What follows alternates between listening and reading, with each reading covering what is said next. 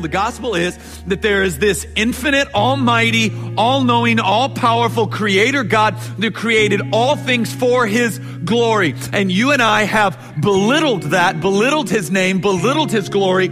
Every one of us have at one time or another, or actually currently, believe that our way is better than God's. We fail to acknowledge, give him glory for the gifts he's given us. We question his rule and his authority, while at the same time doing that with the brain he gave us and holds together, and the lungs and the air that he gave us to breathe with.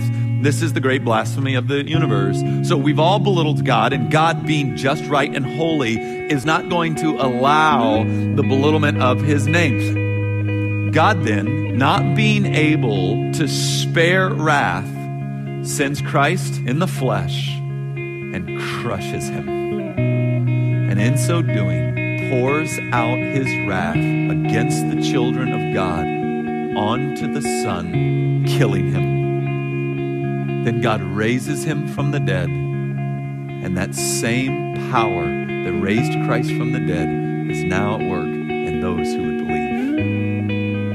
believe. This is the gospel. That you and I have right standing before God, not by our efforts, not by our works, not by our skill, not by whether or not we cuss or don't cuss, drink or don't drink, watch this, don't watch this, do this, don't do that. Justified before God by the cross of Christ alone. Your lust, you're not going to be able to fix it. Your bitterness, you're not going to be able to fix it. Your rage, anger, those deviances that have been following you around, you don't possess the power of life and death.